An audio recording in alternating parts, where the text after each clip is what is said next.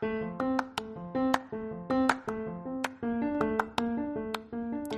you ever feel overlooked or underestimated by others? Today we're talking about how to use this to your advantage and go for the extra credit on this episode of Coffee with Tea. So please, stick around and enjoy the show.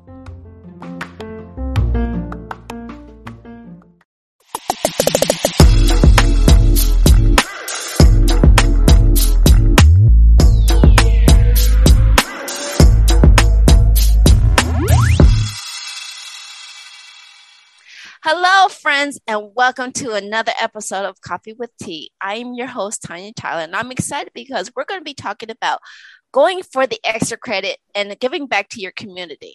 And so I want to welcome our guest today, Miss Tina Saxon. So, Miss Tina, welcome to the show. Thank you, Tanya. So glad to be here. It's a pleasure to finally talk to you. I've heard nothing but amazing things that you're doing, and so I really like, to me, I always want to know like what people are doing, who they are. So I'm going to turn over this floor for you to explain a little bit about who you are, what you do, and maybe, tell a little bit about how you're handling this whole COVID reopening. So the floor is yours, my friend. I'm Tina Saxon. I currently live in Michigan. I am an attorney by day. On the weekends, I do IT work. It covers the insurance. I have my own practice as an attorney, so that's why I need the insurance. COVID reopening. I was distraught about COVID and the effect it was having across the country. Well, around the world, people losing their lives over something no one saw coming, really. But I tend to find a silver lining, and my silver lining was in the shutdown. I got to work from home, and everything slowing down. And I think we as a world needed that time to just stop and really reevaluate life. So with the reopening, I'm continuing to work remotely about 93% of the time. But it's also made me more cognizant of how valuable relationships are. And so with that in mind, I make the phone calls when I think about the phone calls to the friend or the family, or at least send a text right then and say, oh, I will call them later. Because as we've seen with COVID, later may never come. So that's where I am today. Well, like I said, it's a pleasure to finally connect with you because I had a mutual friend. She spoke so highly about everything that you're doing and how you're, making a change in this world. And so before we really dive into it, we talked about when we do our pre-calls, you tell a little bit about your backstory and stuff like that. And you've always, we named this Go for the Extra Credit. And that's because you've always been the one who goes for the extra credit. And so how has that been? How did that come about for you? I mean, that's like going above and beyond. So what made you feel like, just take that extra step? What was the thing that led for you? And how did that, help you as you grew up? I think it started, I'm the youngest of 6 children. The first and third did not survive. So I grew up with 3 older brothers. And my father was in the military, and my mother, type A personality, and she was an achiever. So, and I went to private school and Catholic school from the get-go. So that's where that came from. You dotted every I, crossed every T. I knew how to make a military approved bed. By the time I was 5, that quarter had to bounce. And we were just taught excellence literally at a young age. I remember probably by 4 hearing I was going to college. College is already paid for. And I started kindergarten at 4 because I guess I got on my parents' nerves. So they said I had to get out the house. So they found a private school that had kindergarten all day. It was like, go, be you. And I remember my teacher, Mrs. DeFala, even in kindergarten. And if she saw interest in something, she really nurtured it in all of us.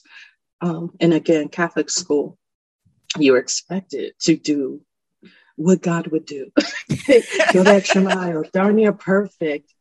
And so that was the genesis of it. And of course, it took root. And that's all I knew. And then being Black in a predominantly white neighborhood, and definitely I was the only Black in my elementary school grades for my first 5 years. So the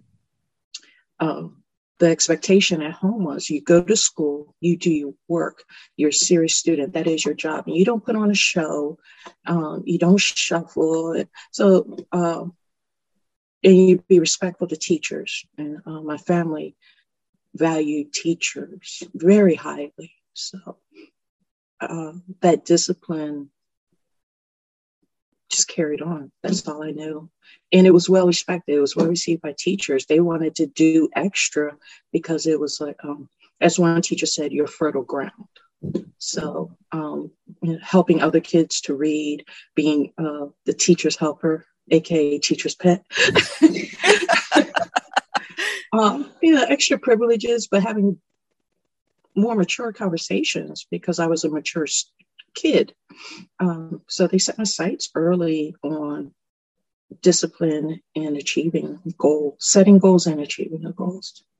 Right. So I know you said you're like the youngest of 6, right? So, yeah. I mean, I know you had high expectations, not only at home, but they set the high expectations at school. So it's like, did you feel pressured all the time or was this something that you just felt comfortable with? I mean, like for kids who are dealing with that, did you feel like you were pressured to be, an excellent achiever or did you just like roll with it? You know what I'm saying? There's some ways you can look at it. Yeah, it wasn't until I got older, probably 10 or 11, when I was going to more other kids' house, and saw how they acted. And some of those kids were, today I would call them raving maniacs because they talked back to their parents and said no without hesitation. And so that didn't work in my household. So I'm like, you can say that to your parents? So of course I went home to try it. That's when I felt pressured to be perfect or darn near perfect. Because as my mom said, go live with them. And what Marsha Brady doesn't happen here. She really said that. So that's when I started feeling pressure. Prior to that, that's all I knew. And I thought that's how all kids grew up. So, the pressure to, and in school, I wanted to excel because of being the only Black. And it was quite a, kind of like what we're seeing today with the racism today and where I lived. It was prevalent there, oh, Tina's Black, so she knows all about slavery. It's like, my family came from New York and South Carolina. What are you talking about? So I wanted to excel to just dispel that notion that I couldn't achieve anything, or the expectation or the bar was set so low because I was Black. So I had to, as my parents said, you have to go above that bar and then above their head. You just have to. And I was very comfortable with that. And I still am comfortable with that. I can see that. It's like you have this silent strength. I see it's like this, don't fool with me. You think you know me, but you don't know who you messing with. Is that like, and I can relate to your story because I grew up in Connecticut and I was the only Black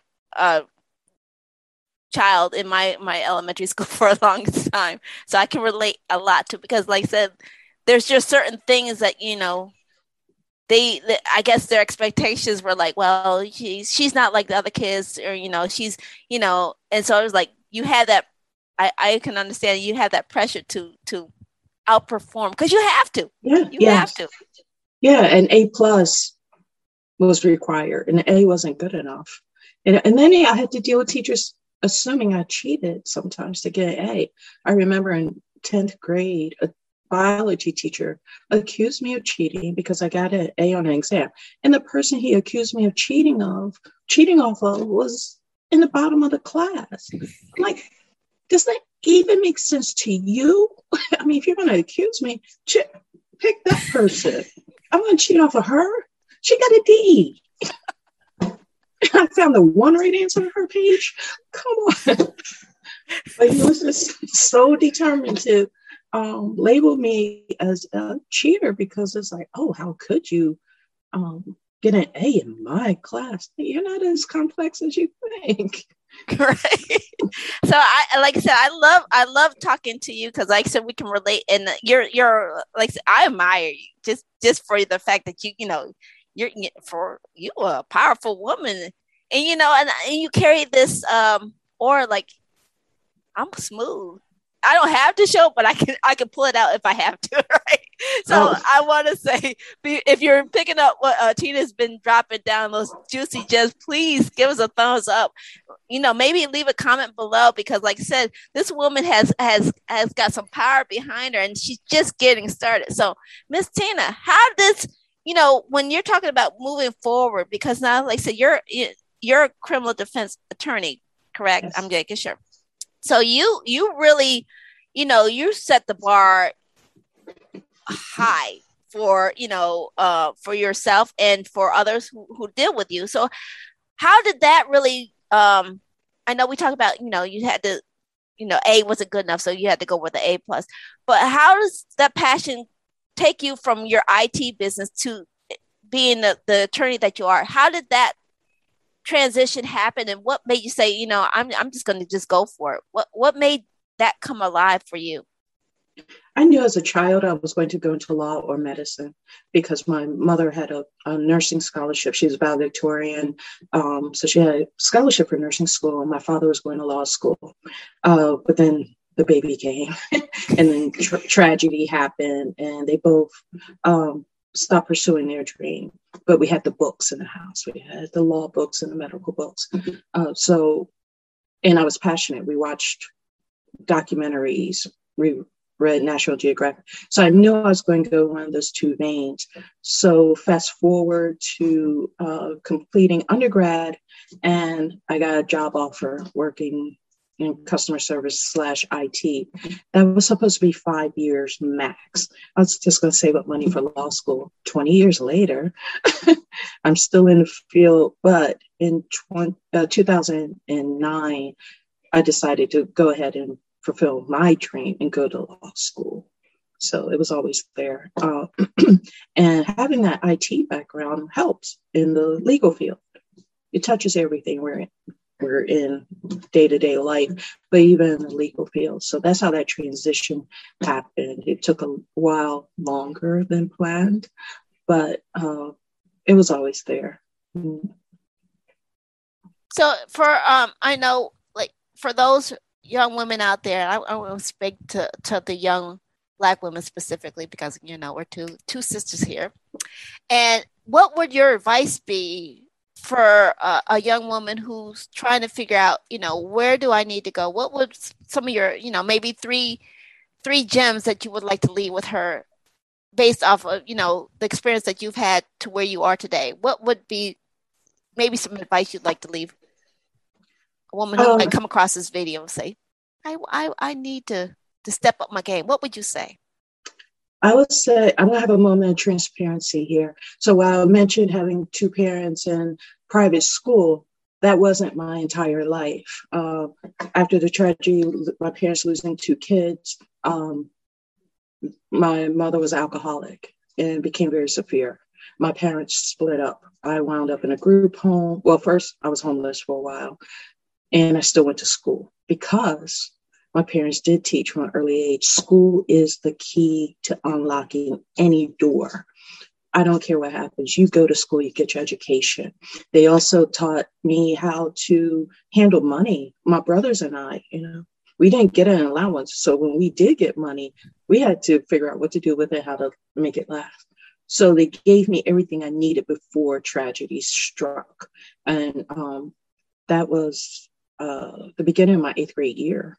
So I was on my own, and yet I still went to school. And then I wound up in foster care for a year. Then I went to live with relatives in another state. So I say this to say, be serious about school. And being popular is not the key to everything. Get with the people who are going to support you to get you to where you need to be. Fortunately, I had a few friends, but their parents always appreciated me. So I could sleep over at their home. I could, they would give me advice. When I got into high school, I took advantage of every opportunity. I played sports from 5th grade through 10th grade. So I had coaches that would give me advice and guidance. And I joined every organization I could that was remotely akin to what I might be interested in. So alcohol and drug abuse program, prevention programs, peer counseling programs. I was always helping people because my parents also did that. They modeled it, and so I followed that. And with that came scholarships. So be serious about the people you hang with, because they're going to be part of your network when you get older. I'm still friends with a girl that I lived with from 7th grade on. And she's a vice president of nursing, big shot. And we talk to each other professionally. So be serious about the education. It's not a joke when you're young, but have fun, make sure you laugh every day and think ahead, at least 5 years ahead. Think further and don't be discouraged. I got knocked around so many times. I got called a cheater. I was called dumb to my face by educators. Use that as fuel. I mean, even today, the moment someone underestimates me or says I'm not a threat, something in me just stirs up. And all of a sudden, as I tell my friends, go be brilliant today. My dad would say, go get that A when he would drop me off at school. Today, my saying is go be brilliant. So that's what you have to do. So be brilliant every day. I like that. And like I said, it's a beautiful thing to see, us doing our thing. I guess, yeah. Like I said, you inspired me. You just inspired me. So we're down to the last few minutes. And I just wanted to, where can people find more information about you, your services, and what you do? I am really lacking in social media right now because I'm so busy working. I have a practice, Saxon Law PLC. You can email me. I'm working on the website. Eventually it'll get posted. I'm pretty shy. So this whole podcast thing and then putting my business out there is new to me, to tell you the truth. So it's coming along. My email address is tmsaxonesq at gmail.com or tina@saxonlawplc.com. That's the first step to branding myself. That's it. I don't have Instagram. Well, I never check my Facebook. Well, thank you, Miss Tina, for like I said, dropping the gems that you had left with today. And I think, like I said, it's amazing. It's to watch you grow from the little time that I've seen you. And thank you for coming on and sharing your wisdom and insight with us. Oh, thank you. You're an inspiration, Tanya. I would not have done this for probably only one other person maybe could have got me to do this, but you're really inspiring. So thank you. Thank you. And I want to remind everybody who tuned in that please leave us feedback. Feedback is always welcome. Remember, the links that Tina had mentioned will be posted down in the description box below. So please make sure you check it out down there. And if you enjoyed what Tina dropped today and you continue everything that, and maybe can resonate with something that we hear, give us a like. Give us a comment, smash that like button. And then remember, if you want to get more of the insights that everybody's sharing, especially like what Tina shared today, please remember to hit that subscribe button over there. And remember take things in stride, go with the flow, and create your own path. And remember, we'll be back here another time. So thank you for tuning in to this episode of Coffee with Tea. All right. Bye-bye.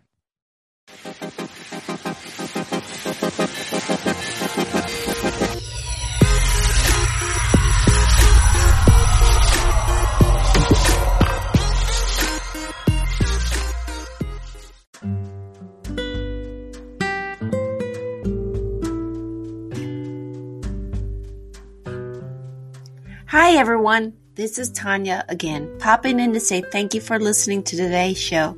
Coffee with Tea interviews are always free, and if you're enjoying the wisdom and insights that are being shared, please stay and grow with us and show your financial support.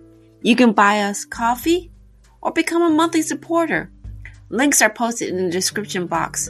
And again, I wanted to personally say thank you for tuning in.